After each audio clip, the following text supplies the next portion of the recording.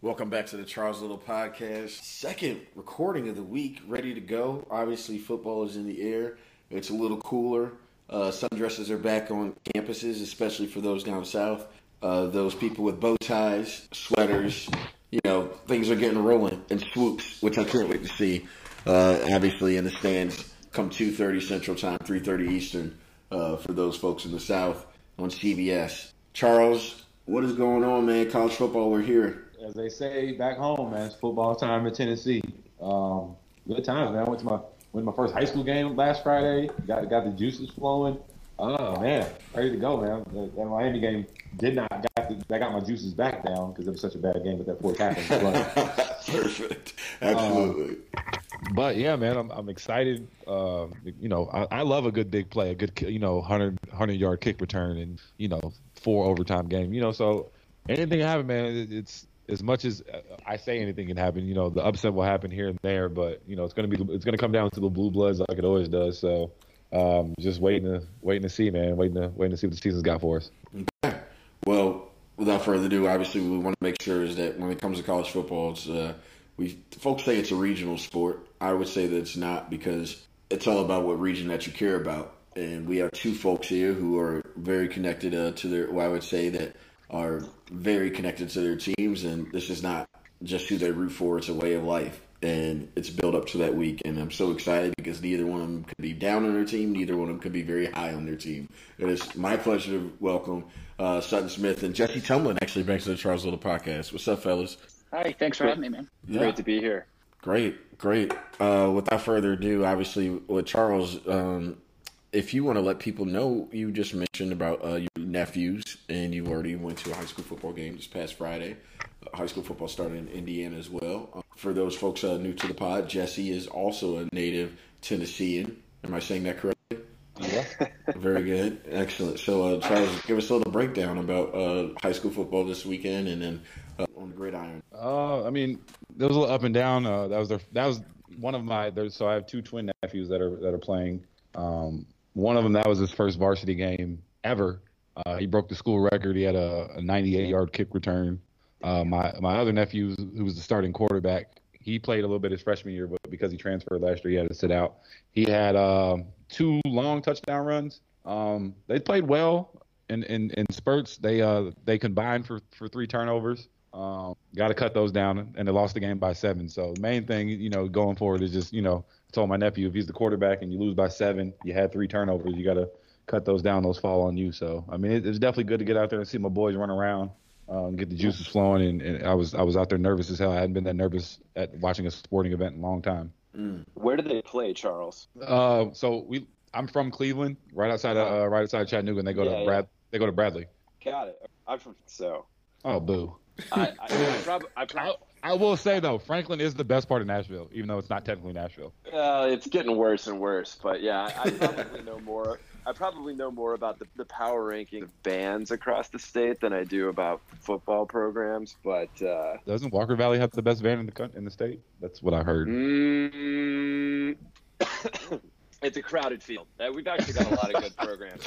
We've been competitive. We've been competitive nationally for like the past 5 years. But that's not what this podcast is about. There are way too many schools in Tennessee. People out there that are not from Tennessee that are way too competitive about it. That's right. I am not prepared for a high school band podcast. Neither am I. The drum majors, guys. No. Man, yeah. Majorettes, guards, it's all there. One day we're gonna have to get into how do they scout those guys? Are they saying scout?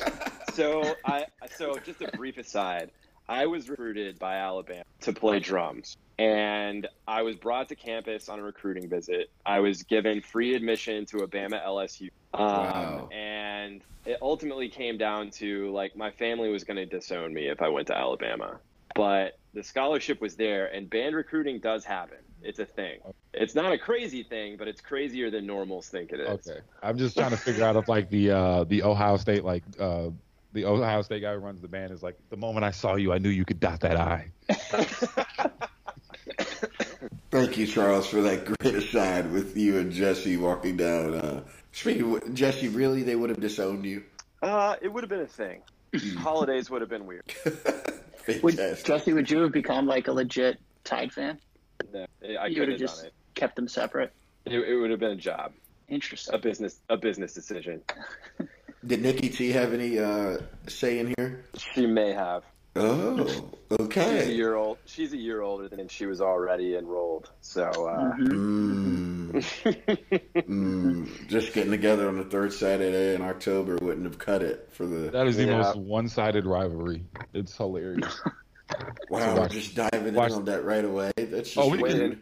I got Tennessee shade this whole pod. I don't think 16 ever lost to Alabama, did he not? I don't think he did. Dabo was on the team then, wasn't he? It wasn't competitive in the 90s. I mean, this is a weird thing with me and my dad because I did not grow up respecting Alabama, and that was always a weird thing. And I grew up. My number one, the great Satan for me is Florida. Yes. Because I grew up during the Spurrier era. And, like, Dad doesn't quite understand that. Like, because to him, it's always Bama. But, like, I just grew up, we ragdolled Bama growing up. And I just, so I don't have the level of, I hate them. But I don't have the level of that, like, my dad does, just because it's not how I was. Steve Spurrier, another great Tennessean. Yep.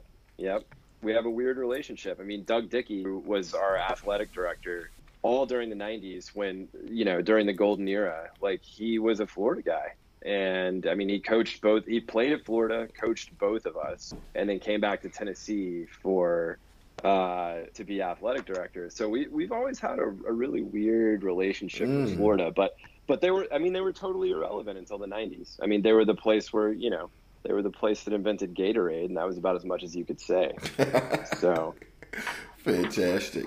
Oh, I can't wait for us to get back to the SEC. Sutton, let's talk about where your roots are actually with West Virginia and the conference that you guys are in.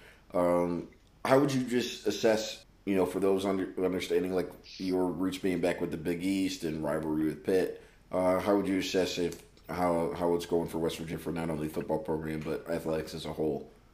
So the story of West Virginia football especially is a story of being left behind by conference after conference. Okay. Sort of being, it's just the truth. At one point we were in the A10. There's a big-time football programs in the A10, which is like silly, especially for Dayton people like us to think about today.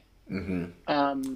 But, the Big East was huge for us for a long time. A lot of people don't realize the Big East was it for a little stretch there. A lot of amazing programs. Miami was in the Big East when they won the national championship in was it 2002 or 2000, something like this. Virginia Tech was huge for a little while with Beamer in his prime.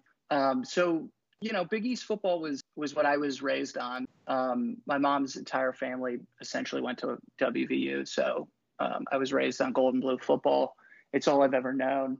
And when Syracuse and Louisville and Pitt all sort of shattered and left for the ACC, that was like the third or fourth time West Virginia would have been trying to get into the ACC. Third or fourth time they've said no to us. So there's a bit of a chip, a bit of a complex there. But landing in the Big 12 was an amazing stroke of luck. We got lucky because Mizzou and A&M bailed to go to the SEC, and that opened the door for us. TCU came with us, and at the moment we were sort of afloat without a raft, and that was a huge boon for us.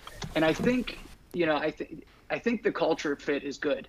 I think that a lot of the teams in the Big 12 are very much like West Virginia. Obviously Texas and Oklahoma are two different things. But you think about Texas Tech, you think about Kansas State, you think about Oklahoma State. These are state schools sort of out in the middle of nowhere, passionate fan bases, blue collar fan bases. I think we fit in there. And, fit was a big deal with the ACC.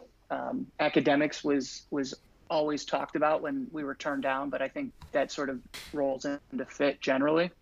So I'm happy where we are. I think it's a good place. We're making a crap ton more money than we did at the Big East. And we're every year we're playing games against, legit playoff contenders. Oklahoma most recently, but Texas will be in the conversation very soon. And I think that we're a team that can, finish in the top half regularly and compete for the championship, every 5 years or so, which in the Big 12, I think is a pretty good place to be. So obviously since you've been with the Big 12, you're able to see Bob Stoops in terms of Oklahoma's dominance in Norman, but where you've also been able to see the transition with Lincoln Riley. How were they perceived, Oklahoma, would you say, like currently right now? Is it them and then everybody else? And is college football playoff good enough for them, or the Big 12 needs to break through and have somebody win a natty for you guys to get the respect you guys think you deserve? As a conference? Yeah. I think the reality is that every year that Notre Dame's involved, one of the Power Five is going to be left behind. And I think if you're not that conference, except, once in a blue moon, you're in good shape. The reality, Alabama for a long time and now Clemson are essentially unbeatable. And so winning the national championship, I don't think is a prerequisite for the legitimacy of the conference. But when you're in the playoffs every year and you don't get embarrassed, then I think that speaks well of the league. It's also the case that the Big 12 is the only one where everybody plays everyone, which is very different and has significant impacts on all 10 teams, and especially the conference champion. Yes. Which is not the truth for any of the other Power Fives. And I think that that's an important distinction that has a lot of ramifications that aren't immediately obvious. So all of which is to say, you might miss out on the playoff, like the first year when TCU and Baylor both got screwed. But really, the rationale doesn't make a ton of sense. So I don't know. I don't think that somebody from the Big 12 has to win for the Big 12 to get respect. I think as long as the conference champion is getting into the playoff and is putting up a good fight, I think that's probably enough. You asked about Lincoln Riley. Yeah. That dude is, the results sort of speak for themselves. The fact that Stoops tapped him at such a young age, I think speaks volumes. And I think the fact that he came in and he's now produced 2 Heisman quarterbacks, both of whom transferred in, right? At least Baker did. So you're talking about a guy taking a player that he had, 2-3 years max to work with and turning him into a Heisman football player, NFL starter. Like, that doesn't happen on accident. And I think he's the real deal. And as long as he's at Oklahoma, he's going to keep just drilling amazing talent. He's going to keep pulling it out of Texas too, unless and until Texas starts, really waking up. Okay. Can I ask, just on the question of, and this is a slightly more abstract question about cultural fit, but great question. One thing that's always interested me about, especially as a Tennessee guy, that I think West Virginia shares is there's a really weird cultural divide that happened that kind of keys in on like mountain people, not mountain people. And the Big 12 has there's a lot of alignment there, but like I don't see any other obvious mountain people in this conference. So I'm just wondering if you could unpack a little bit more about like how the cultural fit has gone, and like is there still some tension there? So if you talk to people, what WVU fans, they describe everybody not from West Virginia as flatlanders, and that's 100% true, especially of the Big 12, which is essentially plain states. Right. So that's true, but I think there are a couple things going on. Primarily, as I alluded to before, we sort of felt like misfits, and we felt like unwanted misfits. And the fact that the Big 12 wanted us is sort of enough for us to overlook any of the potential differences culturally. But I think if you look at, pick your measure of culture, politically, they're very much aligned. They're all very religious. They're all blue collar. There aren't many big cities. I mean, there's Dallas, of course, but, Dallas and Austin are 2 different states, essentially.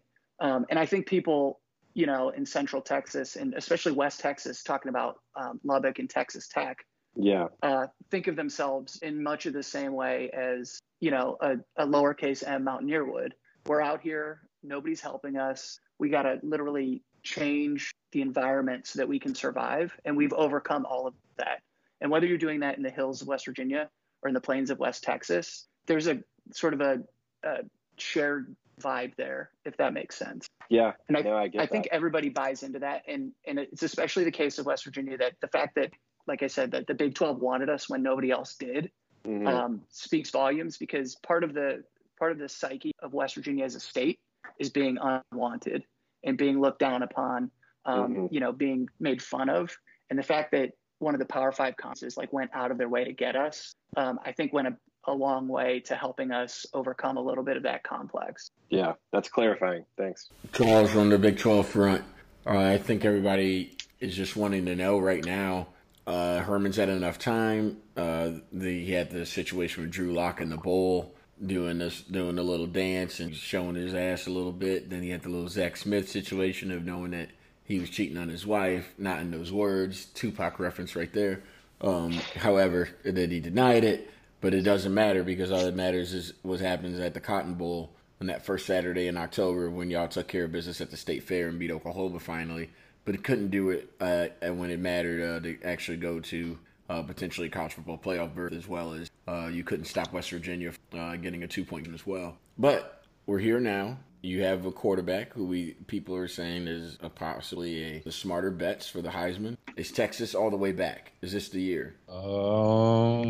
We'll know a lot. I mean, I know we're doing a preview now, but we'll know a lot after that, after week 2 when they play LSU. No, make a stand. Can y'all beat LSU? Do you know how many times I've got my hopes up? Well, you can do all you want. That's why we're trying to get you. To Charlie Strong, I have gotten my hopes up. And this early season Texas loss has set me back year after year after year. I don't know whether 1 year it's what's Taysom Hill running through us 1 year, and it's always something. And I know LSU doesn't traditionally have a quarterback, so hopefully they still haven't fixed that problem. We'll be able to make Coach O go as red as possible, but. I mean, I feel like that'll be a good springboard. If they can get through that LSU game, I think they might be in store for a special season. But if they lose that game, that's already one loss, and then that means they got to go perfect in the conference really to have a chance to realistically maybe put themselves back in a position to get to the playoffs. So they'll make it to the Big 12 championship game again. But will they win that and be the champs and go to the playoff? I don't know about that. But I will say they will make it to the Big 12 championship. Can you go undefeated? No. Okay. Vince Young Thanks is not for our Rick quarterback. Barnes. He's still coaching for Tennessee. I got to actually, because we're on Texas and Tennessee. People have to understand. Being from Tennessee, I hate that fucking orange. Which one? I hate Tennessee orange with a passion. Whoa. The thing that originally, when I moved to Tennessee in 4th grade, the thing that pushed me towards Texas were Ricky Williams, Major Applewhite, and that burnt orange, because it was a different orange than Tennessee orange. And so I naturally went towards that as opposed to that crossing guard orange that Tennessee crossing guard orange.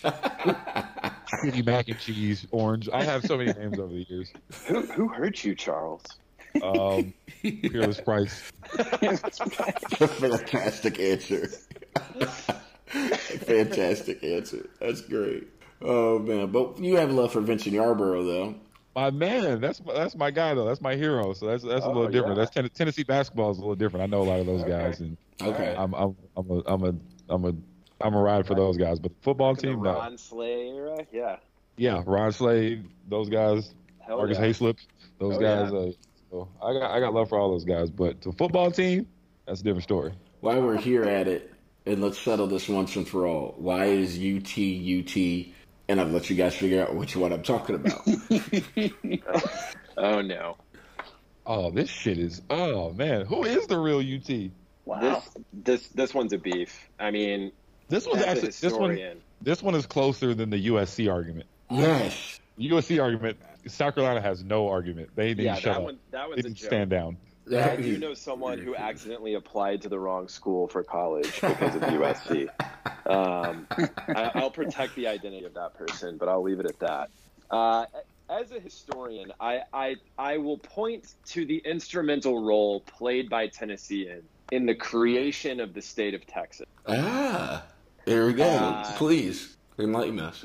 This is my key data point. in this, like, who is the real UT question, right? Is that, like, unless you were comfortable continuing to be a northern province of Mexico, right, you need Congressman David Crockett on hand to help you win your independence, right? So I think there's an instinctive kinship between the peoples of Texas and Tennessee, but I think regardless of scale and size, I think the question of historical succession suggests that the mantle should lie with the great state of Tennessee. That's my argument. I would actually agree with that.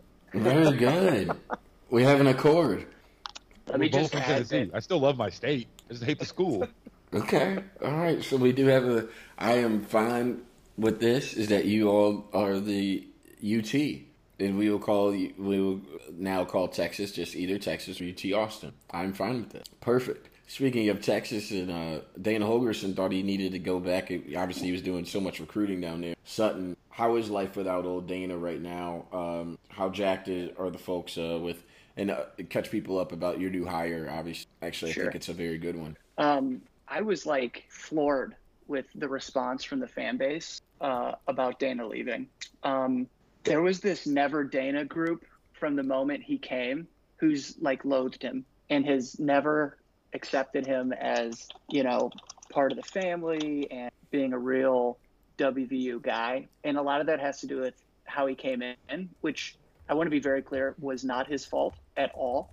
But people look, at Coach Stu and see him as the heir apparent to Rich Rod, especially, the way Rich Rod left and then what Coach Stu did to Oklahoma. Is that the Fiesta Bowl? Fiesta Bowl? Sugar Bowl was Georgia, 2008 Fiesta Bowl, I think. God, y'all gave them After both that. work. Mm-hmm. Undefeated in the BCS, best BCS winning percentage of all time, by the way. Look at that. But I digress. So people saw him as like this sort of outsider interloper, which I thought was dumb, and people always thought that, he didn't have what it takes to really be, to get West Virginia where it should be. And in these people's mind, that is like winning a national championship on the regular, which I also think is dumb. So my take on Dana was always that I thought he was a great coach. I thought, his system was good. It took him a while to figure out how to be a CEO. But as I've talked to Jesse about, during the rain delay, in Charlotte last year against Tennessee, it was very clear that Dana was a fifth or sixth year head coach, and the guy leading the Volunteers was not. And when the delay ended and the teams came out, it was a completely different game, much to West Virginia's benefit. And so stuff like that took him a while, but it was clear to me he had sort of figured out how to be the CEO and not just like a coordinator.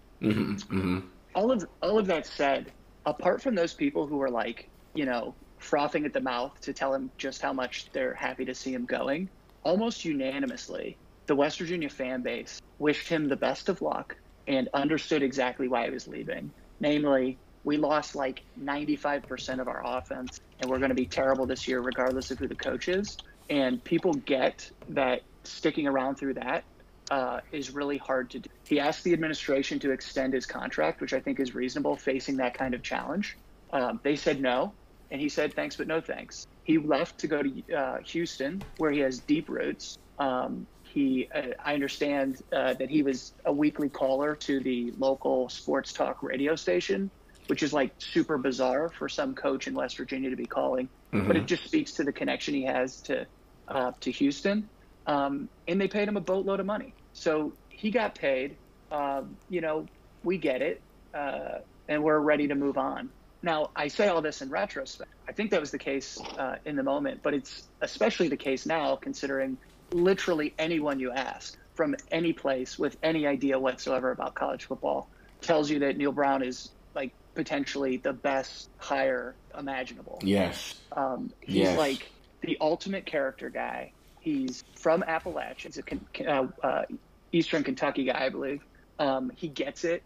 He's been at Troy and he turned Troy into Giant Killers. He's like he's very much he's almost this may be overselling him and I shouldn't do this, but in terms of approach and character, he's like a Saban Dabo crossover. where he's got like the strict system and discipline that Saban puts together, where everybody who comes in buys in and the product put out is just like greater than the sum of its parts. But he's also got the Dabo angle where he's like a big inspiration guy and he's very personable and he connects with his players and he gets more out of them by doing it.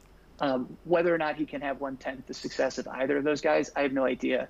But I haven't met any or read anything from anyone, let alone from a West Virginia fan, that has said anything other than this was an absolute home run. It said that the AD Lions had him number 1 on the list. We inked him like a week after Dana left. It was a perfect transition. There was no funny business. There was none of this stuff. It got done. It was quick. He was in the building. He was, at high school football games or basketball games the next weekend. Did it all. Seems to be an amazing guy. We're ecstatic. So the opposite of Tennessee is what you're saying. Dude, literally, absolutely. Charles, do you remember that search? Hire him is bizarre. 2 summers ago. Well, not 2 summers ago. Excuse me, 2 winters ago. Yeah. I mean, they've done that like 3 times. Like when they hired Derek Dooley, it took them forever to find him. Like this is the shade Tennessee's catching right now. But yeah. Nobody wants that job, and when we get to them, I will tell everybody why they don't want that job. That job is a shitty job, in my opinion. Well, we'll table that because that's just attacking the man right between his eyes. But as we go with this SEC preview here, there's this talk about, after what happened on the second Monday in January last year with what Clemson did to Alabama, I just was kept waiting for Bama to come back. Kept waiting. And boy, oh boy, did they just get their ass whooped. And it wasn't even close. And there's the question about, they have a barbershop. We have a barbershop too. Now we have a putting course. There's this arms race in college football that mirrors the 80s with the U.S. and Russians. It's just ridiculous with these 2 schools. But as the torch been passed from Saban to Dabo, and Charles, would love to get your thoughts very quickly. And then Jesse, just to... because you're a little closer to the situation in terms, obviously, from a geographical. So Charles, go ahead on that. I don't think so at all. It's one game. Bama beat Clemson, but it's 2 of the last 3. Yeah, but Bama's won 4 of the last 6 without Dabo though. But I'm just saying though, I just don't like when somebody loses. They won 2 of the last 3. Like if we do 4. Bama's won 2 of the last 4. You can make those numbers work however we want to make them work. Okay. I don't think one game is indicative of the entire flow of what's going on. I also don't think Dabo can ever pass Saban because he's an Alabama guy. What if he was to go back? What if he goes back? Then maybe he could. And I think no matter how much he denies it, I think that's ultimately where he's going to end up. I don't know. I think there might be a coach in between Saban and Dabo, but he's going to be the coach eventually. And when you talk about the arms race, I feel like Clemson could never win an arms race with Alabama because that Alabama shit runs deep. Like Bear Bryant, Clemson doesn't have a Bear Bryant. Sure, Tommy Bowden. But he's no longer with us. That was fantastic. Man, the Bowdens are West Virginia royalty. You know what I mean? So they're never going to be able to do that because the donors at Alabama are always going to cut bigger checks than the donors at Clemson for that football team. So I feel like as long as they have Saban there and he's winning and he's implementing the things that he wants to do, they're always going to give him the leash he needs to do the things he needs to do. So I can't say there's a torch pass when one team keeps making it to the playoff. It'd be different if Alabama did. If Alabama doesn't make it to the playoff this year and Clemson wins the title again, then there's actually some disparity there between the 2 teams, which is incredibly possible this year. It's totally possible, but I also don't think that I watched that game last year. I watched, obviously, because of my romantic involvements. I watched pretty much every Alabama game last year. Do I think that man for man? Do I think Clemson is? Thank you, sir. I couldn't think of. I don't know. But do I think that Alabama is that much worse than Clemson? Do I think Clemson is that much better than Alabama? No. And I even have I have my personal interest on Clemson with T. But still, I still don't think that they're just head and shoulders above them. I think that game was an avalanche. I think one thing happened and then shit blew up, and I feel like that happens sometimes. Teams get blown out in the Super Bowl. That doesn't mean that they're a terrible team. When Peyton Manning and them got blown out in the Super Bowl, that didn't mean that I didn't think that the Seahawks were 30 points better than them, but that's just the way it happens sometimes. So, I'm not gonna make that knee jerk reaction off of one game especially when 6 weeks before that, everybody, when Clemson's beating the shit out of people and Alabama's beating the shit out of people, can they beat an NFL team at that point?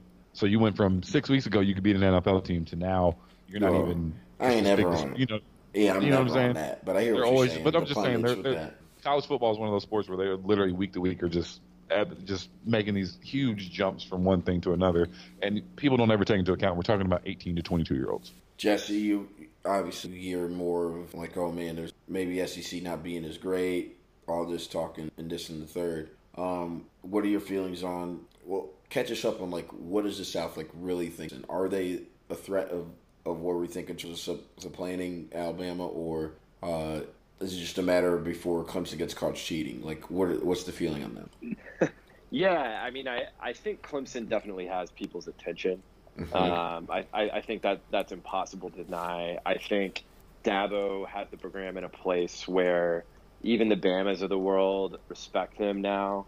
I can tell you from my chair that nobody in Knoxville imagined 5-10 years ago that we were going to have our primary recruit train be Clemson, or that our access to the Carolina or the greater DC area, for example, was going to go down to Clemson, or that they were going to be pulling key recruits out of our backyard. That would have been a joke in, 10 to 15 years ago, and now it's reality. So I think it's absolutely the case that that they have people's attention. I don't think, Charles put it well, right? I don't, the deep respect is not there, because I think in the South, the deep respect is all about your history and like your tradition and what's there. And Clemson doesn't really have a history. And there's, the thing I love about Alabama, right, is that because you imagine Dabo's future, right? Where will he end up? And when you imagine the Godfather offers that will get made by Alabama donors whenever Saban retires, the thing I love about this is that when you think about donors in another context, like, and the key comparison I think here is the Big 12, right? When you imagine a place like Texas, or even like Oklahoma State with T. Boone Pickens, you're imagining places that have access to like petrodollars, right? Like the thing that makes these offers enticing is that there's a functionally limitless source of wealth backing. That's not true in Alabama. There's nothing of value in Alabama. The real like source of the value of these offers comes from the fact that these people are so motivated that they will impoverish every family in the state, right, by an appreciable number of dollars to make these type of offers, right? And so that degree of passion, for lack of a better word, like is what makes the difference in the Alabama context. And so I think Clemson is absolutely on the radar right now.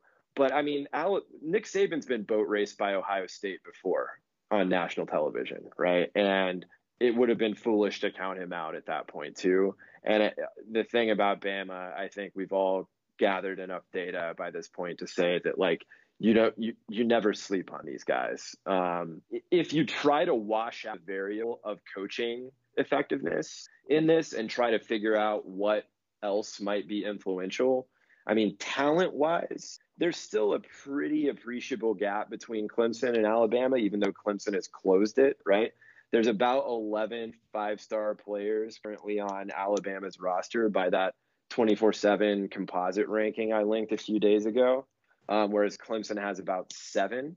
And the other big dimension here that I would be remiss if I didn't mention as an SEC fan is that Clemson doesn't really have to play anybody on their way to the postseason, and Alabama does, right? The SEC West is a really difficult division to get through, whereas the ACC at any given time has about 1.5 competent teams, right? So this is going to narrow the gap between the two, but I'm not prepared to say that the balance of power is fundamentally shifted yet. The ACC is so bad, Mitch Trubisky got drafted 2nd. We'll leave it at that. But Daniel Jones got drafted 6th, so we will leave it at that. Big facts. Specifically, Just to reference, as Jesse mentioned, in terms of the FBS conference is ranked by average projected SB plus rating.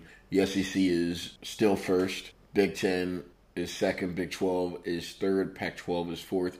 ACC is fifth. In terms of, so we're talking about, and then if we did it by power conference divisions ranked by average projected SP plus rating, is the SEC West is first, SEC is second, Big Ten East is third, ACC Atlantic is fourth. Yeah, and if you just do this by raw schedule, yes, over the past 10 or 11 years, out of conference record, the ACC is the worst of the Power Five, and it's not close. And then that's where I think there's the real beef, and therefore, has Clemson closed the gap? I think we all, yes. Anytime you win 2 natties in the last 5 years, of course you've closed the gap. It's not right. It's a Saban taking over, and honestly, it could have easily been Georgia who won if it wasn't for him making the decision to go to Tua. And Georgia had a 10-point lead in the fourth quarter there, and then also twice in a row. In fact, actually 2 years straight where Georgia just had a 10-point lead, and maybe Kirby's just not ready to make that hump. But we'll have that discussion here in a little bit. Right.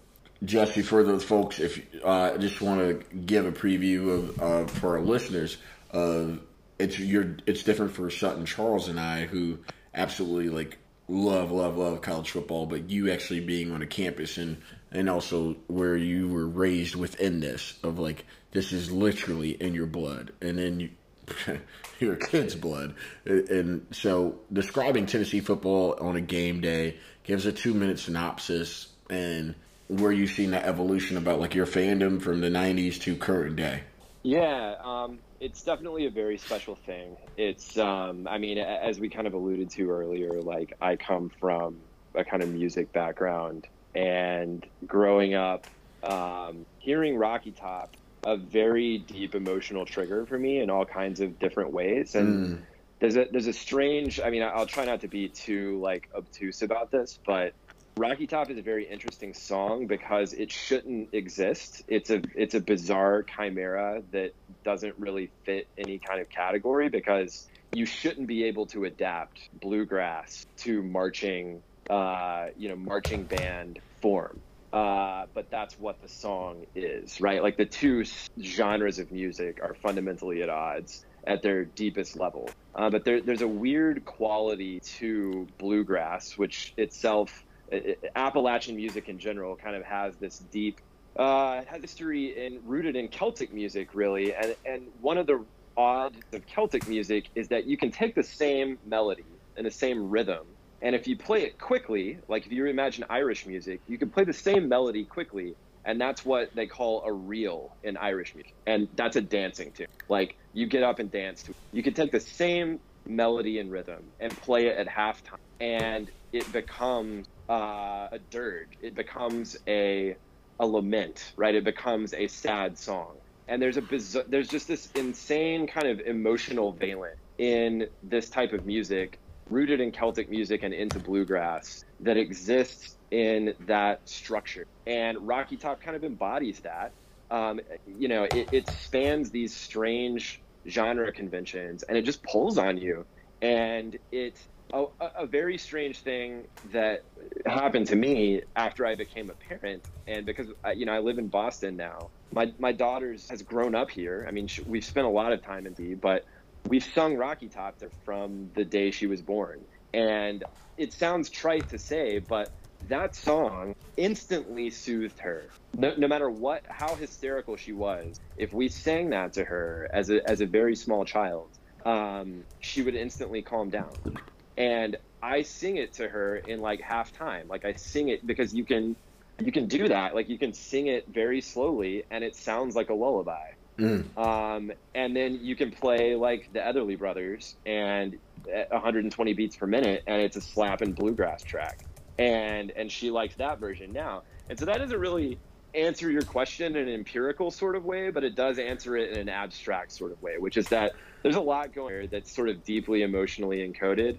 And to this day, when I go back to campus and I hear the band, and I hear them march in, it remains an emotionally overwhelming experience.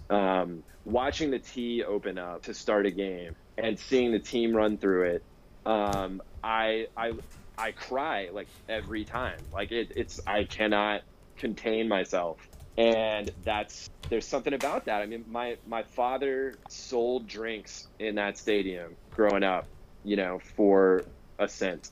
And my grandfather before him and my great grandfather before him went to see games in that stadium. And on a slightly darker note, like one of the big reasons that I am not sure that we're going to stay in Boston for life is that I don't know it's hard for me to imagine my life, especially raising a child, without that, because my father took me to those games from about the age of 4, and so much of our relationship played out within the context of sports and the emotional range of sports and the highs and lows of sports, and that was just a structure through which our relationship developed. And it's like, being completely real, like that's how I was parented. And I'm in uncharted territory without knowing that I can regularly take my child to Tennessee football games. And it's something that I truly, like, deep down, I worry about this all the time. As dysfunctional as that probably is, it's the truth. Like, man, I think about this real. A lot. That's real, man. When it's in your blood, it's in your blood, man. And that's kind of what I wanted. That's the real stuff that we wanted to make sure we have on the pod. And it's going to be great if, like, we check back in with you in 6 weeks and right before, things are in the heat of the battle. I'm going to be a mess in 6 weeks. I'll just go and tell you. I'm going to be the universe's greatest nihilist in 6 weeks. Charles, tell us why there's Georgia and now who I don't know how they didn't convince him. I just think it would have been a home run if they would have got Dan Mullen to be the coach at Tennessee. It would have been phenomenal for them. But I get it. Mullen was what he was under Urban and whatnot, and now he's at Florida. And but the pundits would tell you that because of that, Georgia and Florida are the top 2 in the SEC East, and they maybe separated themselves from the others a little bit. But Charles, do you feel that, obviously with you being so close with Atlanta right now and then knowing Tennessee as you do, and I think you've been waiting for this time to dive in and give it all about what the hell has happened from your, how should I say, villain or frenemy, Peerless Price, to the days now that Mr. Coach Pruitt is. I'm just in shock over what he just said. Tell me more. Go ahead. I'm just of those, like, I'm one of these people. I grew up 45 minutes from Knoxville, so like I've been to plenty of Tennessee games, been on the river with the boats, drunk. Good time. I will say it is a great time. But why would you doom your child to a life of mediocrity? I do not understand that. Like, oh man, I feel for this. I feel like I'm at a point now in my life where I have so many. Obviously, all my friends are Tennessee fans, so like I start to see on Facebook 65 days BFL, and here we go again. And it's not that like I don't understand your pain. I just know how this is going to end every single time. And just to see you guys get your hopes up every single summer. Oh, we got this recruit. This is the guy. He's not. So I will say this about Tennessee. This is my Tennessee theory. If for Tennessee to get a recruit, that means that let's say it's a receiver from Florida, state of Florida. For Tennessee to get this guy, that means he has to have not gotten an offer or been turned down, or he turned down Alabama, LSU, Florida, Florida State, Miami, and Georgia. So if you're recruiting these areas like Florida, the people, I feel like the players on Tennessee are not the top tier players. They are the 3-star recruits after that are left over after Georgia and Alabama and Florida State have taken all the 5-star recruits. I feel like that's where they find this gap in talent. I understand sometimes they have shaky coaching. I never thought Derek Dooley was a good coach. I know they have good coaches now, but I almost feel like they have a talent disparity. They're not as good man for man as the teams they line up across. And I feel like in my time of living in Tennessee that the fans never fucking recognize that. Like, they're not supposed to beat Alabama. So this is an empirical question. Yeah. So it's literally untrue that we are less talented than Florida. Now, I said Georgia. I didn't say Florida. Georgia's absolutely, but I mean that that in itself, though, presents a different problem, which is that Georgia has a reputation for egregiously ruining talent. I mean, like, that's the hallmark of their program. So, like, all of these things have brand value attached to them. We have about parity with Florida in terms of talent level. Now, Florida is going to kill us. Like, I'm under no delusions about this. And we have a problem, especially in the Butch Jones era, of ourselves. But there are not a lot of cases we go toe to toe with Bama and win. But there are cases where we actually do that. I mean, Pruitt went for Henry To'oTo'o, who's a great linebacker on the West Coast. Like, went toe to toe with Bama and won. Like, we don't do this a lot, but we do it. Like, I'm under no delusions about, like, brand value right now. So, like, I don't want to come off like I'm saying, no, we are elite. We're not elite. But I think in a weird sort of way, I'm validating your point, because our talent level is elite. It's 15th in the country over the last 10 years, according to 24/7. And we've ruined that talent. And I think that's the big question, right? Is that, like, how did we do that? How did we take, like, what we've been given and just singularly fail to translate that into football success? So, yeah, without saying, like, I think we're actually good, because we're not. In a weird way, talent is not the problem. We've recruited above our level for the past. Butch was a great recruiter for reasons that I can't fully explain. Right? You know, like, we had champion of life. Classes. We understand. He was like, well, yeah. I don't know. For some reason, that sells to high school kids. I don't know what, but, like, that was the one thing Butch could do, is recruit. He unfortunately didn't know shit about football, but. So yeah, I mean, like, if you're gonna nail it, I don't know if talent is like the main vector of analysis there. I'm still seeing, like, that's what I see. Like I said, like, that's, I mean, you have a guy in Alvin Kamara who went there, but, like, nobody really. It's like, oh, he went to Tennessee. Oh, he was in the SEC the entire time. And then it's like he explodes in the NFL, but he wasn't Alvin Kamara. Like, he did well in Tennessee. I remember watching him, but he wasn't Alvin Kamara at Tennessee at that point. I just don't feel like he spent roughly the same amount of time at Alabama. So are you gonna blame Nick Saban for that? Well, hey, man, he didn't earn his way on the field. I can't get him for that.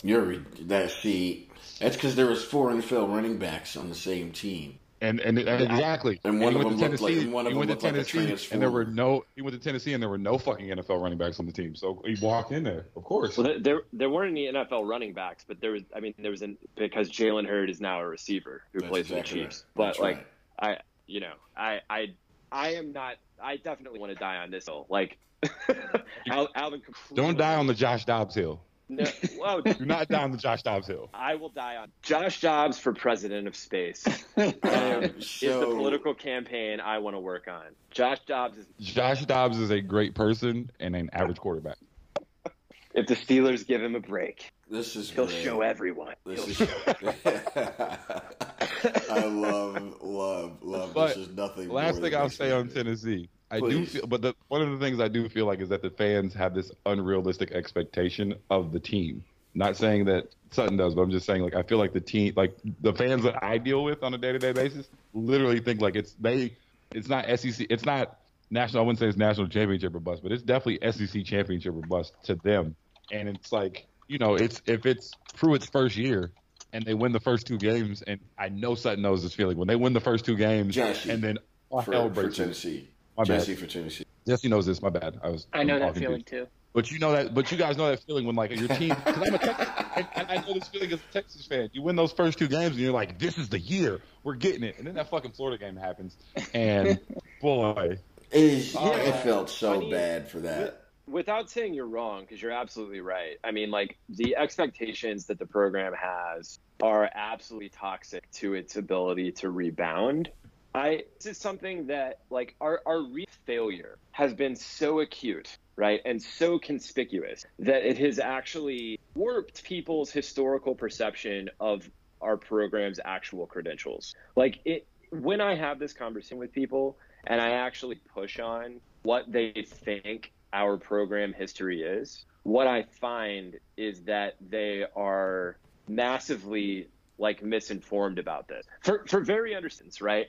Because we have been so bad. Like the notion that we have more wins over the course of our history than almost any other program, right? Not in the Ivy League, escapes me. Or the number of titles we have, or the fact that we have the second most SEC titles behind Alabama, right? Like people are just like, they literally do not know these facts because they're fixated on the last like 15 years. And that's fine. Like presentism is a thing that I encounter all the time in my line of work. But like the expectation, I mean, this is a methodological question for us as fans, right? Do your expectations help the program or do they harm it, right? Like that's a hard question, right? Like should I expect excellence and refuse to compromise every year? And does that expectation help elevate the quality of our play, or does it become toxic and actually like warp our ability to succeed? And I think to your point, the answer is probably the latter most recently, because like for a lot of us, like our ridiculous expectations are like breaking the players' minds. Like, I mean, that's the impression you get when you watch us play Florida, for example. And so, like, I think we're in a dysfunctional place psychologically. That's absolutely the case. Our record is what it is. Empirically, there are very few programs in college football that can compare to what we have achieved historically. But like, we're in a place right now where like those expectations are completely out of whack with what we're able to achieve. And it's so like, I mean, Pruitt's tenure is a great example. It's like Kirby Smart can bounce back in a season. And like between us, I'm skeptical that Kirby Smart is a great coach. I'm wondering the same. I think he's it's kind of hard to screw up the talent that they're finally getting. Exactly. Again. And it's like any Georgia coach, right, is going to have this embarrassment of riches, right? Mm-hmm. Because you essentially don't have to recruit. And the real question is like, can you take this talent and turn it into decisive on-field success? And that was what killed Richt, right?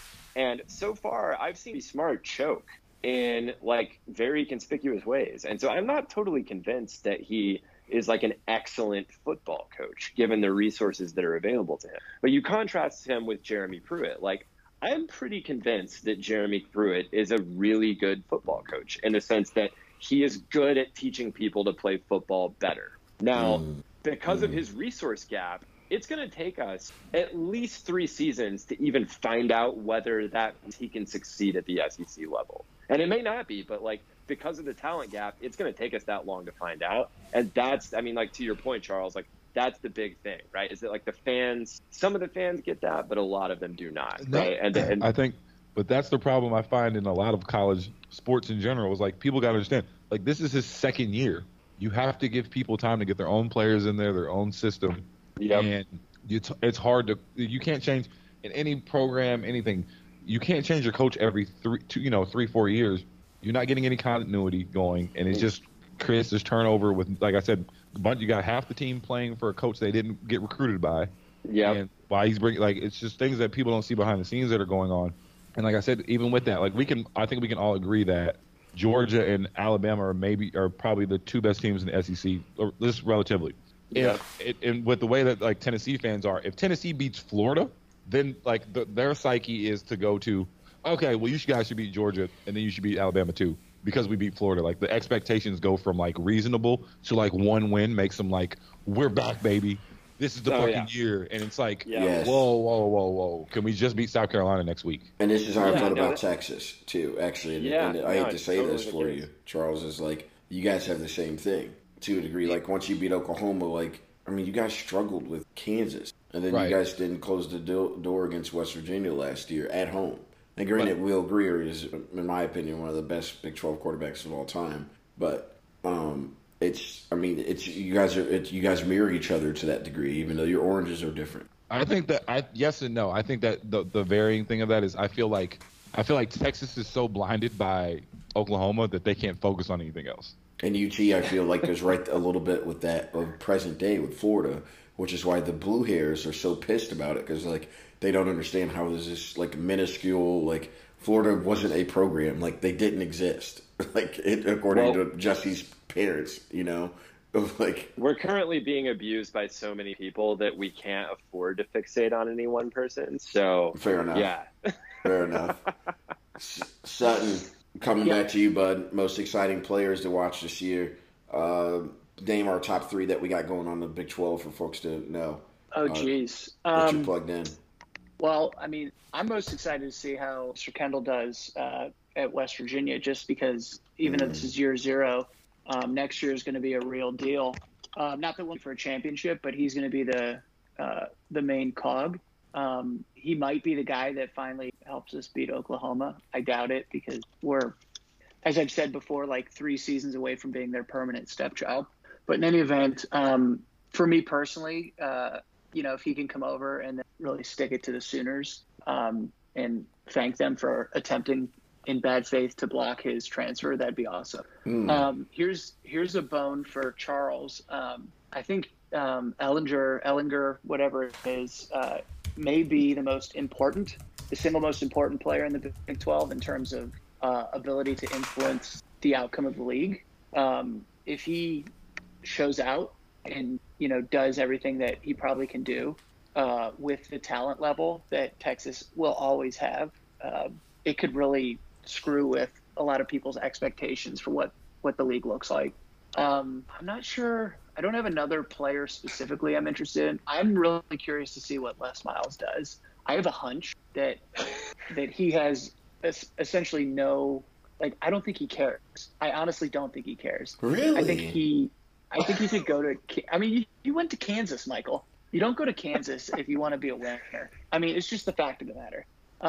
And I mean, you're in the Big 12 and you're a basketball school, like not only first and foremost, but first through like 10th and foremost. And he's a big enough name that he could go there and continue going like 1-13 or whatever, 1-11, and nobody's going to care. And I think he's okay with that. Honestly, he's just that weird. But we'll see. I mean, he's gonna upset somebody. God forbid it's us. And but anyway, I'm curious to see what, if anything, comes of him at Kansas, and whether it's not going to turn around immediately, but whether he surprises any of us this year. Does Jalen Hurts work for Oklahoma? Yes or no? Yeah. The answer is yes. I mean, it's a plug and play system. Yeah, it's a plug and play system, and he's an elite athlete, and that's all you need. Charles, your thoughts on Hurts? Is he going to work there?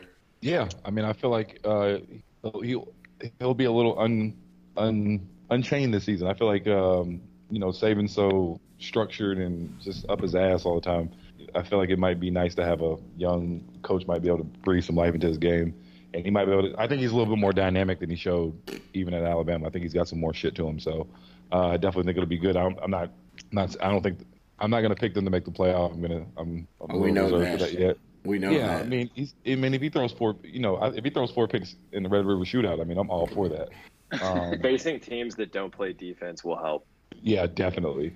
Right. The one thing I'll say about my boy Sam at Texas, I don't see it. Really? I don't. As much as I love that team, he's the thing that's holding me back from like really, really committing. Like he's, in so many words, like he's no Colt McCoy. And is it a talent thing or a personality? He just doesn't have it. McCoy's different though. I just I said, when it's, I just feel like I equate all like football things to especially when it comes to quarterback with, is this the person I want with the ball with 3 minutes left and we need to go get some points? He ain't the guy.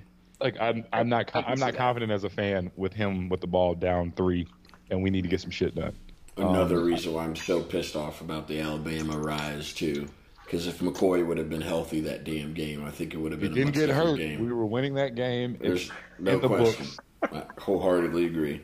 They literally walked the ball down the field on the first possession. Walked the ball down the field. He gets hurt on the one. Okay, never mind. No, I'm sorry. I didn't mean to get you. I didn't mean to get you going there. I cried when he walked off that field. I was so hurt. It was not good. I'm looking at 12-1 on Heisman odds for Hurts. Would you put any money on that? No. Sam Ellinger is 20-1. No, because I think LSU might kill his Heisman chances in week 2. Jake Fromm is 18-1. I believe in Jake Fromm far less than I believe in Sam. I don't never like bet on Georgia. You don't the love NFL Fromm? guys that are like Jake Fromm is. I don't see it. I love Fromm. Not in college. Actually, love Fromm more in the NFL. SEC Andy Dalton. SEC Andy Dalton. That's fantastic. Ooh, Willie. You Jesse, guys all laugh because it's true. Jesse, give me most exciting players to watch in the SEC this year. Yeah, and for me, this has got to start with Tua. I mean, I don't consider myself like a savant of like the X's and O's, but watching Tua play, watching him put the ball all over the field is just pornographic. And I think that conversation has to start with him. I think it's going to be really interesting to see Missouri. Just, I cannot get my head around that whole program. Like, as a Tennessee fan, like they have seed bagged us since entering the conference. And I am simultaneously just confused and mystified by that, but also like I respect the hell out of what they've built there, and especially given like the turmoil, like what they've been able to hold together. And so watching like what they will be able to put together in the East is going to be a really interesting, because everybody knows that, like, you know, Bama, Georgia, Florida, like those are going to be like some of the bigger pieces. I think A&M is interesting, but their schedule is like the most brutal thing I've ever seen. Oh, I have some numbers on that actually specifically. Yeah. Tennessee has the fifth. Tennessee actually has the fifth hardest schedule in the SEC. Unfortunately, they also have the fifth hardest schedule in the nation. That sounds like it's like, hey, great, we're ranked 12th overall in the country, and that's also 12th in the SEC. Congratulations. A&M has the hardest schedule. They have to go to Death Valley. Both Death Valleys. Yeah, it's That's insane. Brutal.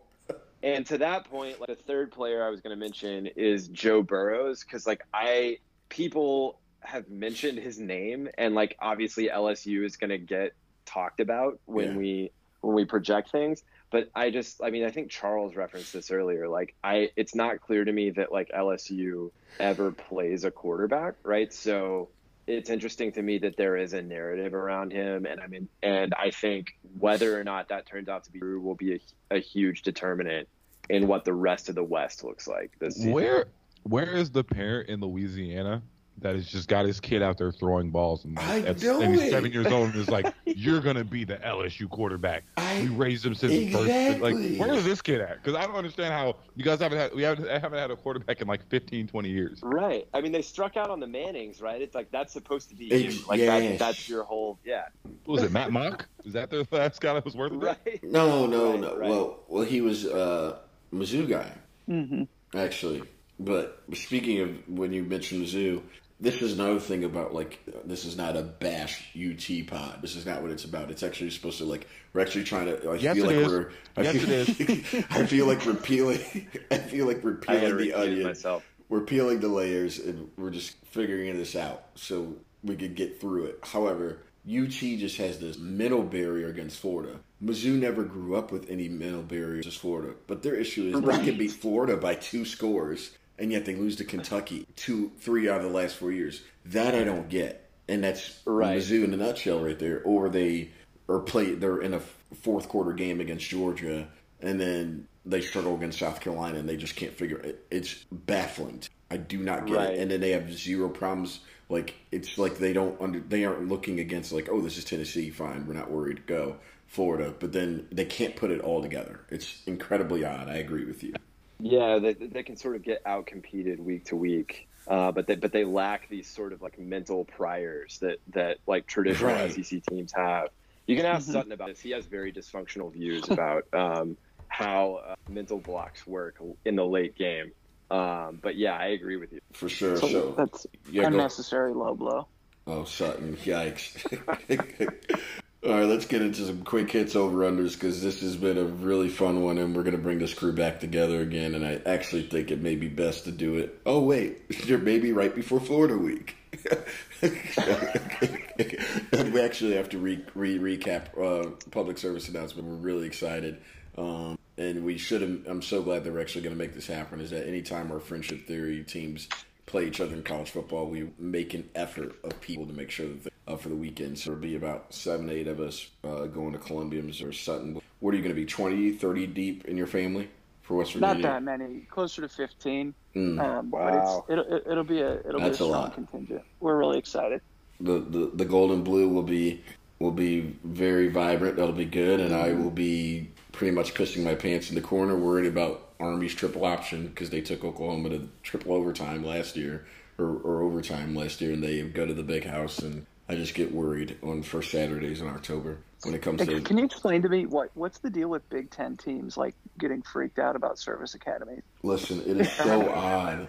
We don't see the triple options, Navy, and it was like a 3-week meltdown. We don't see the options. It's so weird. Bro, it's Army. I think we'll still win by 17, look, but I will get nervous. Let me be clear. This is Army. This is not the troops. Am I the only one who think you can put together a team of the troops and win every game ever? That is another Marine Tide. Yeah. What do you mean they're not the? Oh, never mind. I got you. I'm sorry. It's a bad recitation. They can't lose in the trenches. They can't. I mean, technically, they wouldn't lose in the trenches. Well, that's right. It's a strong. We'll have another pod where we talk about trench warfare and the even of tactical systems. But yeah, I'm gonna tap out on that one and let you take it, Jesse. We can get a whole spiel on all squad on the Western Front. Fantastic. Over/under predictions right now, just to make sure we're giving straight numbers, because we will give you guys winners this year in the spirit of Scott Van Pelt, fellow Pike. Charles is almost an honorary Pike. He was pretty much banging all the Pike girlfriends anyway, so it's fine. Or one at two. Or, man of the people. Or vice versa. Man of the people. Indeed. What did I say? I was no Logan White, but I was a man of the people. No one really understands how incredible Logan really was. So, over/under. Real G's moving silence, man. Yes, indeed. Yes, Stick indeed. man. Stickman, yeah, that's right. Stickman, board man, actually, for Logan. UT, we are going to go with Jesse. We'll let you go. Actually, on 3, we're going to let you guys say over/under. You say on 3, you'll say either over, you'll say under. I'll stop. I'll see if we're all in agreement here. Their over/under is 6.5, and it's -160 for the over, plus 140 for the under. So on 3. You're going to tell us over, under. 1, 2, 3. Over. And I'll be clear, by exactly Sutton. 5 wins. Oh, you want my take on this? All 3. I don't know. All 3. So, okay, we'll go with Jesse. I'll That's go fine. over. I trust Jesse's 7 analysis. wins? And if Charles is on board with that too, that's Well, I think them not being bowl eligible would be a disaster. So I think they'll be bowl eligible. But they could be bowl eligible at 6-6. My though, as well. attempt at a rational. I mean, Tennessee record is 6-6, but I'll give them 7-5. That's my attempt at a rational explanation. Is that I think we're going to go 7-5. You're going to bowl. Okay. God, I want to We've got confirm it. questions on the line of Smidge. I mean, that's the problem. We're in the wrong conference. Our skill positions look great. The lines of scrimmage do not. So, and we didn't talk about Aubrey, but God, he's going to be amazing for you guys. If he had not been eligible, that's worth at least one win for me. I mean, maybe you disagree, but we've got major question marks in the trenches. Aubrey Solomon would have changed my. Aubrey Solomon, for folks, is I think a former top 50 recruit and actually one of the few defensive linemen that actually got to wear a single number at Michigan. That good. He's transferred after 2 seasons, and it was a surprise actually because he would have started this year, and actually would have potentially started the last 2 years, and that's unfortunately where is Michigan's only weakness this year is the interior defensive line. It really is worrying me. However, I'm looking at Tennessee. I think you guys beat Georgia State. I think you beat BYU at home. Is Chattanooga count towards your bowl eligibility? Don't disrespect the Mocs like that, man. The fight Terrell Owens. Don't do them like that. Does that the home count? team, baby. That's Charles' hometown, man. Come on. That's the squad, man. Why didn't you go to? Why didn't I go to Lee? Lee offered me a 5. basketball scholarship in the 7th grade. I was good. That's great. I had a friend go to Milligan. That could have been you. The dream we all don't want to live. If they count Chattanooga as a bowl win, that goes towards you guys getting in the bowl because for some reason Saban also puts in Saban is definitely TC to keep that weird non-conference games that you guys will have, and you try to have for everybody Yeah. because people want to come to games. So Georgia State win, BYU win, Chattanooga is a win, Mississippi State at home is a win, UAB I'm is a glad you win. think so. Yes, Mississippi State's a win. UAB, They're throwing away one of those games. No, One of those games they're going to inexplicably lose. if that's the case, then there's no I- way they're making a bowl. If that's the case, but I think these have to be wins. UAB. Oh no, and you have they'll to beat inexplicably Vanderbilt. win one too. Yeah, that's so like BYU. I think is like not certain. It's probable. I think Mississippi State is a question mark. I mean the big. I mean No. the thing that matters, right, is like South Carolina, Kentucky, Vanderbilt, Missouri. How many of those games do we? That's the crux of it. You have South For me, Carolina at like, home. Mm-hmm. Yeah, it's I like mean, we those last have four are all never- winnable. We've never beat Will Muschamp. We are 0-7 against Will Muschamp. So Where did Will get Muschamp over used to that. coach? Do what now? Where did Will Muschamp used to coach? I forget. Florida. I didn't fucking. It's the middle. Great. It's exactly what Good. this Have your is. fun. Good. I mean, if you look So, at yeah. the schedule after that Alabama game, though, the rest of those games are all at least winnable. They're winnable, yeah. So it's like those are the 4 games for me. It's like that's the season right there. It's like how many of those 4 games we win? You go 4-0, like to Charles, to your point, like the conversations are going to start. Like we're back. We beat South Carolina.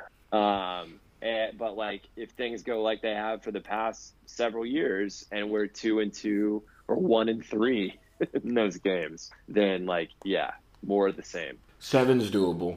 I think we'll hold you Yeah. at 7. I think we'll pin it at 7. I like that. Yeah, I just thought about that as he said that. That's how Tennessee fans are. They're like, "Yeah, we beat USC," and it's like, "Oh, South Carolina. Oh, okay, cool." right. Well, Fantastic. it's like I said, it's like we have nothing to say. It's like it's 0-7 against Will Muschamp. Like that is what it is. Like that's where we're at. Oh, geez. Easy transition as we will go now to Texas Austin, and their over/under is 9.5 this year, and that also includes the potential Big 12 championship. Last year, Texas won 9 wins. The over actually, you make money if you say the under of 9.5. So they would, if they end up at 9 wins. So it's minus 160, meaning you would have to bet $160 to win $100. So over under there, Charles will defer to you on this. I think they're gonna get 10. The bowl game is gonna get them 10. But bowl won't count. So you're saying Bowl won't count, so they're going 9 then. Really? Yeah. Who's the third loss? Yes. Mm-hmm. Is TCU good this year? I'm not liking this West Virginia game on the road. Oh, come on, bro. That's a long trip. Believe me Not- when I tell you that is not- not the concern you need. Not a huge fan of this TCU game, and I'm never a fan of anybody. I'm never a fan of any road game against Iowa State. They're Yeah, I they're was just they're gonna feisty say. bunch. Ames is a bitch. They're Good lord. feisty. It's bad. Feisty Hell bunch. no. Where Basically dreams go to took our soul die. last year. I hate Ames. I think Ames and Mm-mm. Manhattan are all weird places to play. God, like who? That's the thing. Like you can't convince your fans. Like, oh, take this ticket package. Let's go to Ames. Like, that's almost like you'd rather you won't have any fans there. I do have to shout out. We went to the Iowa State game last year. Yeah, I They were remember that. phenomenal fans. Very nice, and including the fact that they were. I mean, they literally ran us out of the building. They're hospitable as hell when they about They to were get in so that nice. ass. They were so nice. And the Riot Bowl has a very special place in my heart. So whenever West Virginia and Iowa State get together, shit gets crazy. I don't know, Charles. I don't think there's a third loss in there. I guess you guys, shit the bed once, maybe to one of the states. I don't know. Oklahoma That's State that maybe Sam surprised me. interception that I'm dreading is going to happen. It's going to I happen. guess. Oh, I guess Okie TCU is State your at big home. scare. I mean, I'm looking at the road games. They're known for tricking off a home game, though. What's Mike Gundy doing this year? DKR isn't what it used to be. He's a man. He's 40 this year, isn't Yeah, literally he? He's turned down Tennessee straight times for a coaching job. likes that in orange. a Holiday Inn parking lot. Likes that Stillwater orange. I don't see 3 losses. T-Bone's paying him. I say take the over. Take 10. 10-2. And that's Ooh. before they go into the Big 12 championship game against Oklahoma. I think that's right. And do it. Yeah, go make money, Texas America. is back, baby. You're welcome. Texas is back. If 11-2 gets, but then Welcome. Their issue is that they don't want to be. This is what the Big 12 doesn't want: is for Oklahoma to win in October, and then for them to lose, where they get shut out of the playoff if they lose in December. So that'll be interesting. Sutton, we have West Virginia, and I believe your over/under, if I'm not mistaken, is also 6.5. Seriously? This year. Excuse me, it's 5.5. You won 8 games last year. So, but if you bet the over, it would be you would bet $120 to win 100. Or excuse me, if you bet $100, you win 120. If you pick the under, you'd have to bet $140 to win $100. 5.5. What do you see, dude? I struggle to see Sims, honestly. I think Missouri's gonna destroy us. If we come out of the first 4 games, that's James Madison, Missouri, NC State, and Kansas. If we come out 3-1, oh yeah, sure. I think we're in a position to surprise 3 other teams. But honestly, my expectations are just so low, mostly for my own mental health in year 0, that I don't want any expectations because I know we're going to be pretty garbage. I don't see 6 wins. I just don't. I think that requires us beating at Baylor, both the States and Tech. Baylor. I think we might be able to pull out Baylor. But listen to this though: the middle of our schedule, we play Texas, Iowa State, and Oklahoma. Yeah, all 3 back to back. Yeah, in 2 3 at weeks. home though I mean, is come nice. on. But yeah, but still. Okay. And then we've got Oklahoma State and TCU to end the season. I don't see it. I hope I'm wrong, but I don't see it. I think, let me put it this way. If Brown goes to a bowl in his first year, I would be ecstatic. Okay. I would think that he is well ahead of him. Realistic. I like it. I guess this is an opportunity. We won't go through all of these different teams, but I want to make sure we got those on record with you 3, and we'll revisit when we come back together. But college football playoff predictions, Jesse, you're going to go first, Sutton, and then Charles, and myself.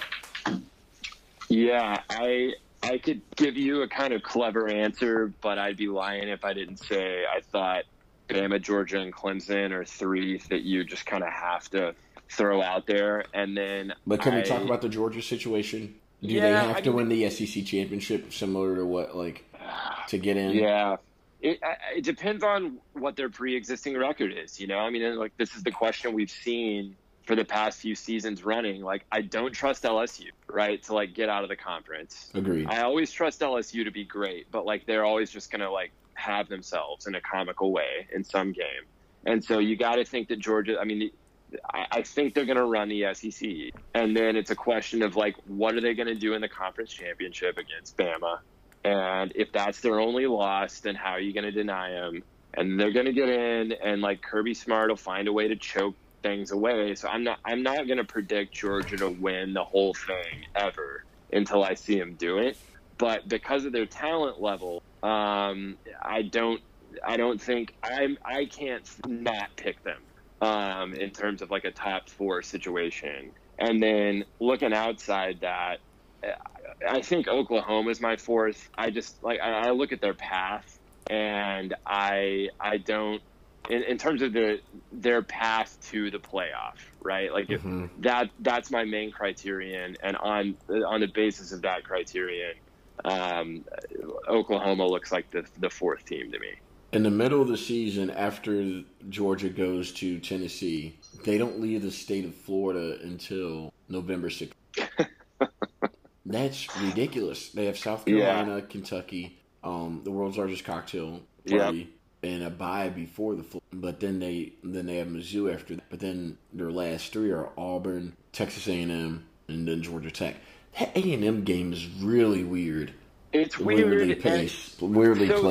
The thing about both of those games, right, Auburn and A&M, is that by the time we get to that point of the season, if you are Georgia, you can reasonably expect that both of those teams and both of those fan bases will have been totally consumed by the sheer vitriol of their coaching search questions, which they have every single year, right? That's a great point.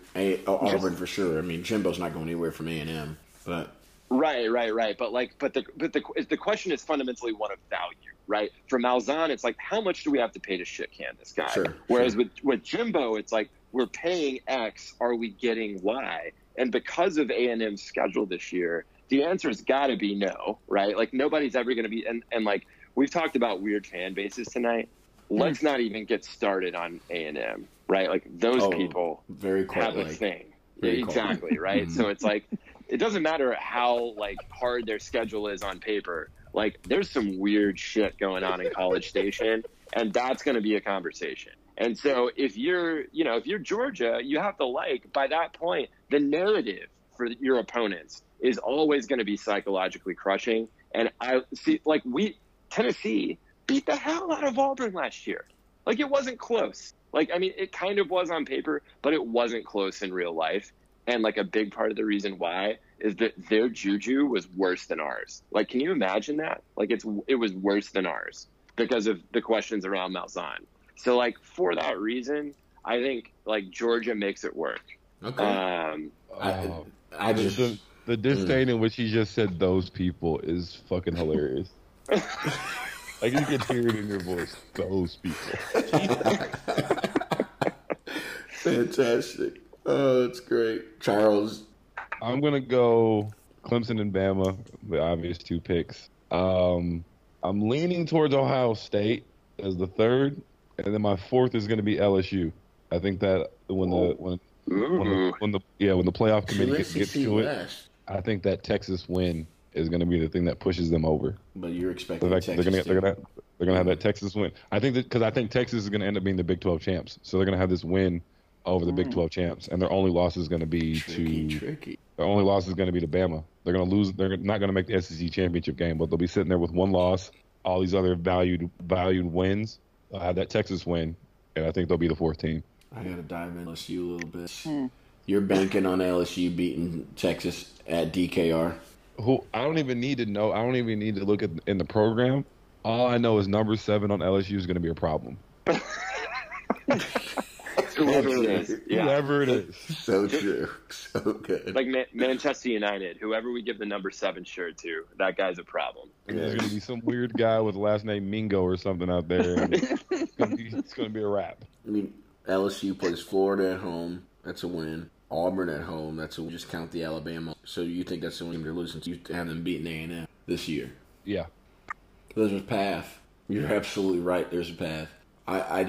I think you guys are going to beat LSU at Texas. They're going to end up with 2 losses from college football playoff contention come the morning of November 10th after they lose to Alabama.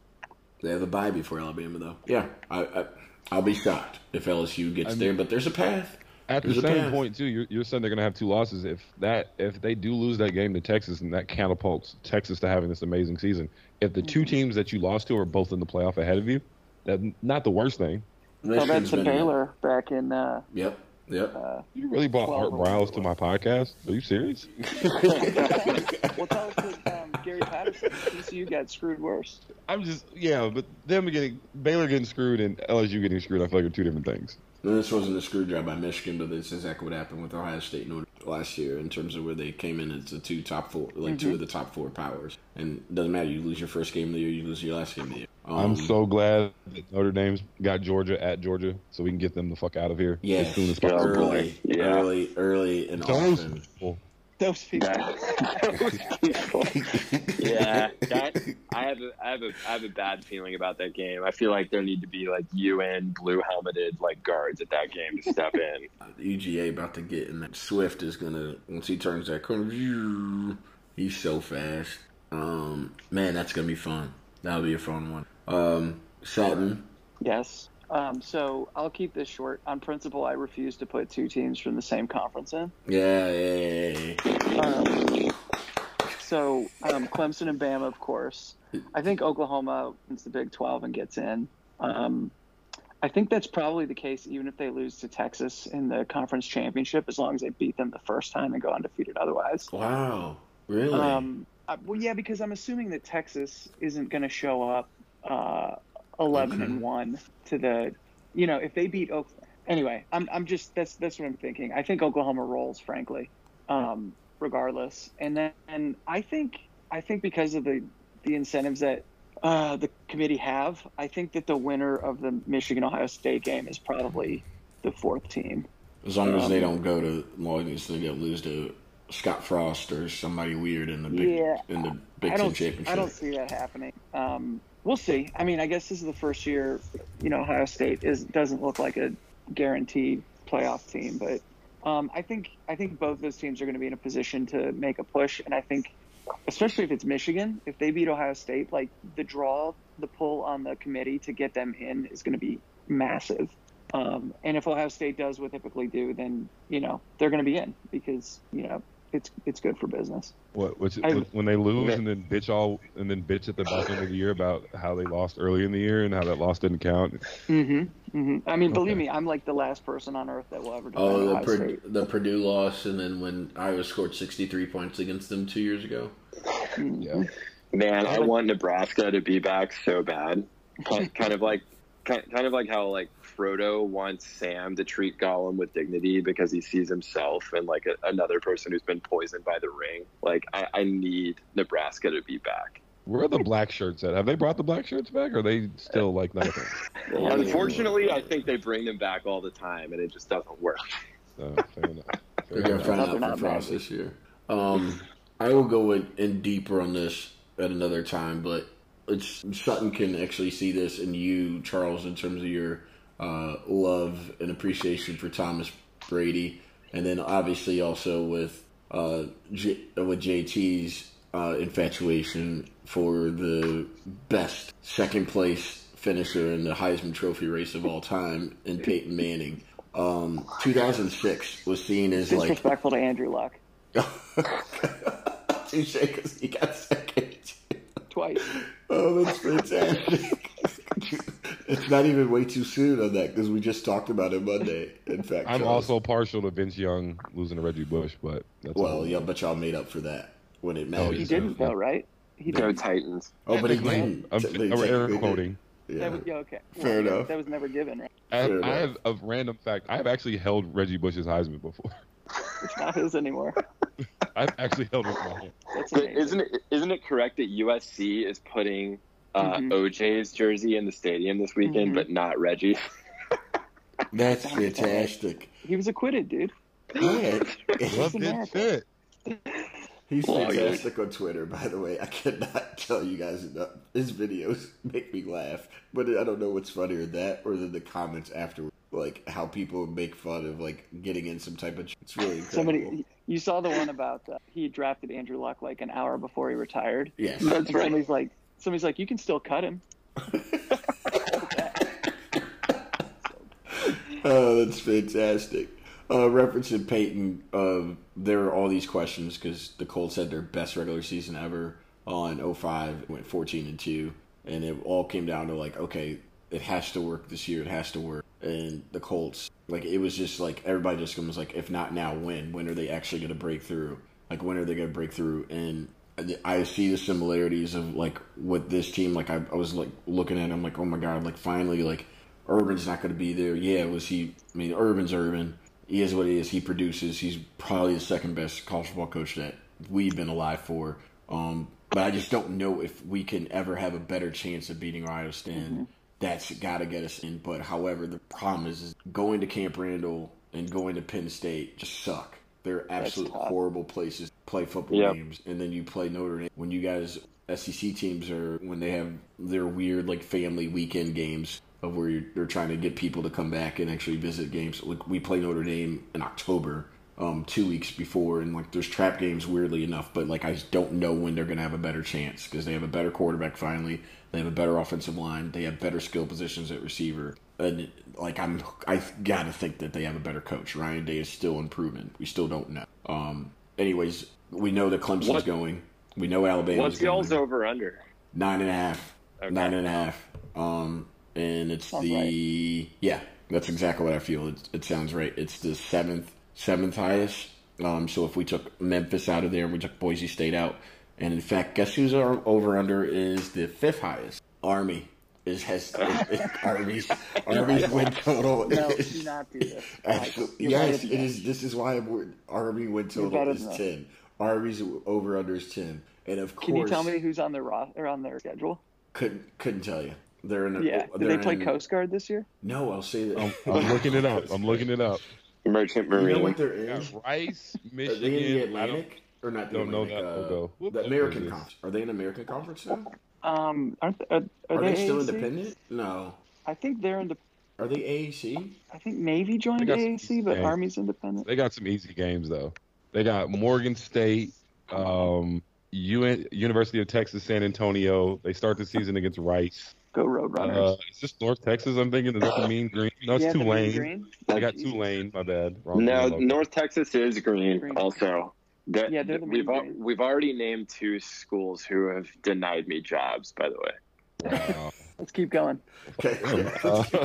They got Western Kentucky, San Jose State, Air Force, UMass, VMI has a football team. Oh well. Yeah. At least they're giving our cadets a trip to Hawaii for a game, so that's nice. Good for them. Yeah, they're scheduled. Their only game that they're playing a decent team is the Michigan game, I believe. Yeah, before they play the other service team. I rest my case. Yeah, their 10 wins is very doable. Yeah, and it's actually even money if you bet the under or the over, which is Shout crazy. out to Roger Staubach, man. Good for them. They won 10 games last year.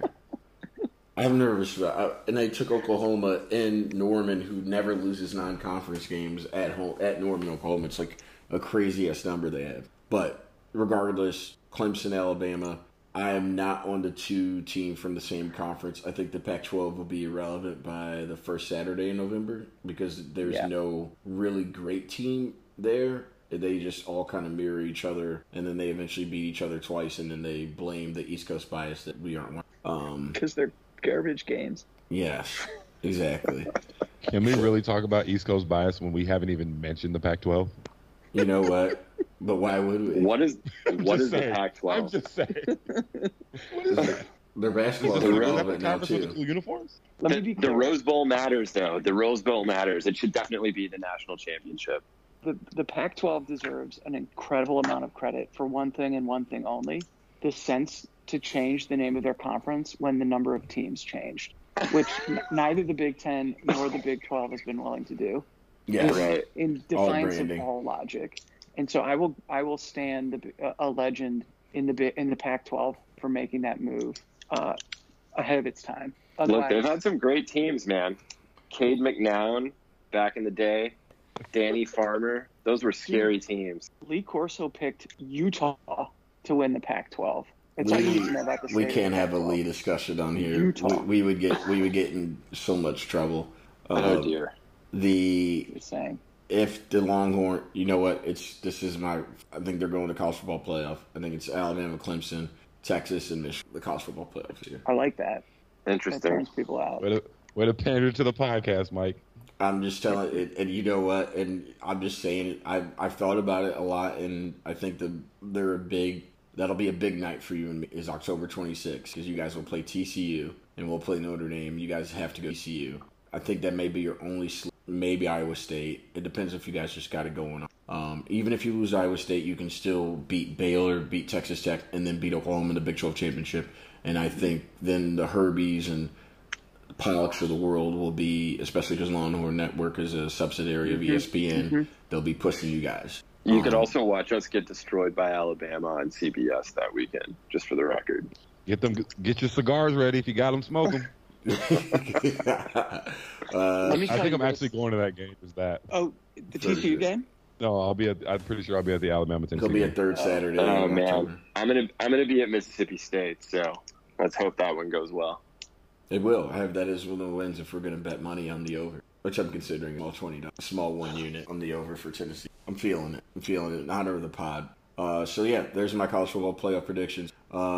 Excited for people to get ready, get up this Saturday. Big week, big weekend. Any predictions for Florida State, Boise State, Charles? Willie Taggart is immediately on the hot seat. That's the only prediction I have for that. the ball kicked off. Oh, there's a site, Willie Taggart, fire WillieTaggart.com. First three and out. Fire WillieTaggart.com. I'm so intrigued because I think the Pac-12 actually could gain a lot of relevance this weekend if they beat Auburn. Or like literally, it's a one conference versus one team. That's right. That's exactly how I feel about it. Like their whole conference versus Auburn this weekend, and then on Monday night, my SEC bias notwithstanding, like I'm fine with Auburn losing that just Agreed. because you want them to play one. Yeah. Well, just because like the utter Schadenfreude that I have for watching their coaching hysteria is like that trumps everything for me. Like I'm happy for them to lose that game. I think West Virginia got a really good deal in getting Brown now because he would have been my first call once Malzahn's gone. Would have been my first call. There's NFL teams that are saying that he's going to be an NFL coach one day. So at West Virginia. So I think you guys are all in good shape. As Charles thinks I'm just pandering to the podcast with the Texas Austin pick. I'm telling you, bud. This is the year of those teams getting back. It'll be fun.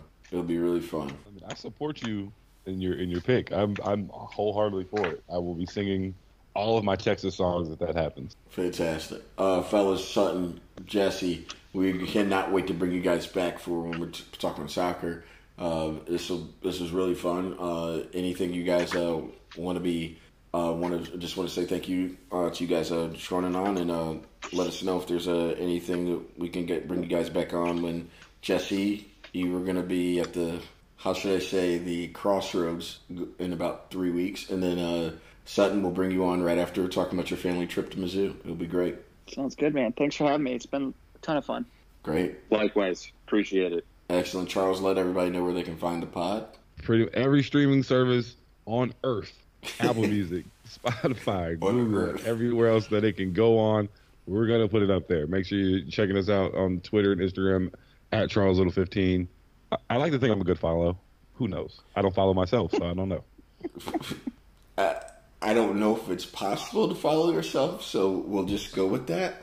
But we appreciate it. Charles, we'll make sure you guys get tagged for promotion of this, as well as Jesse, for you to share with your new class as well.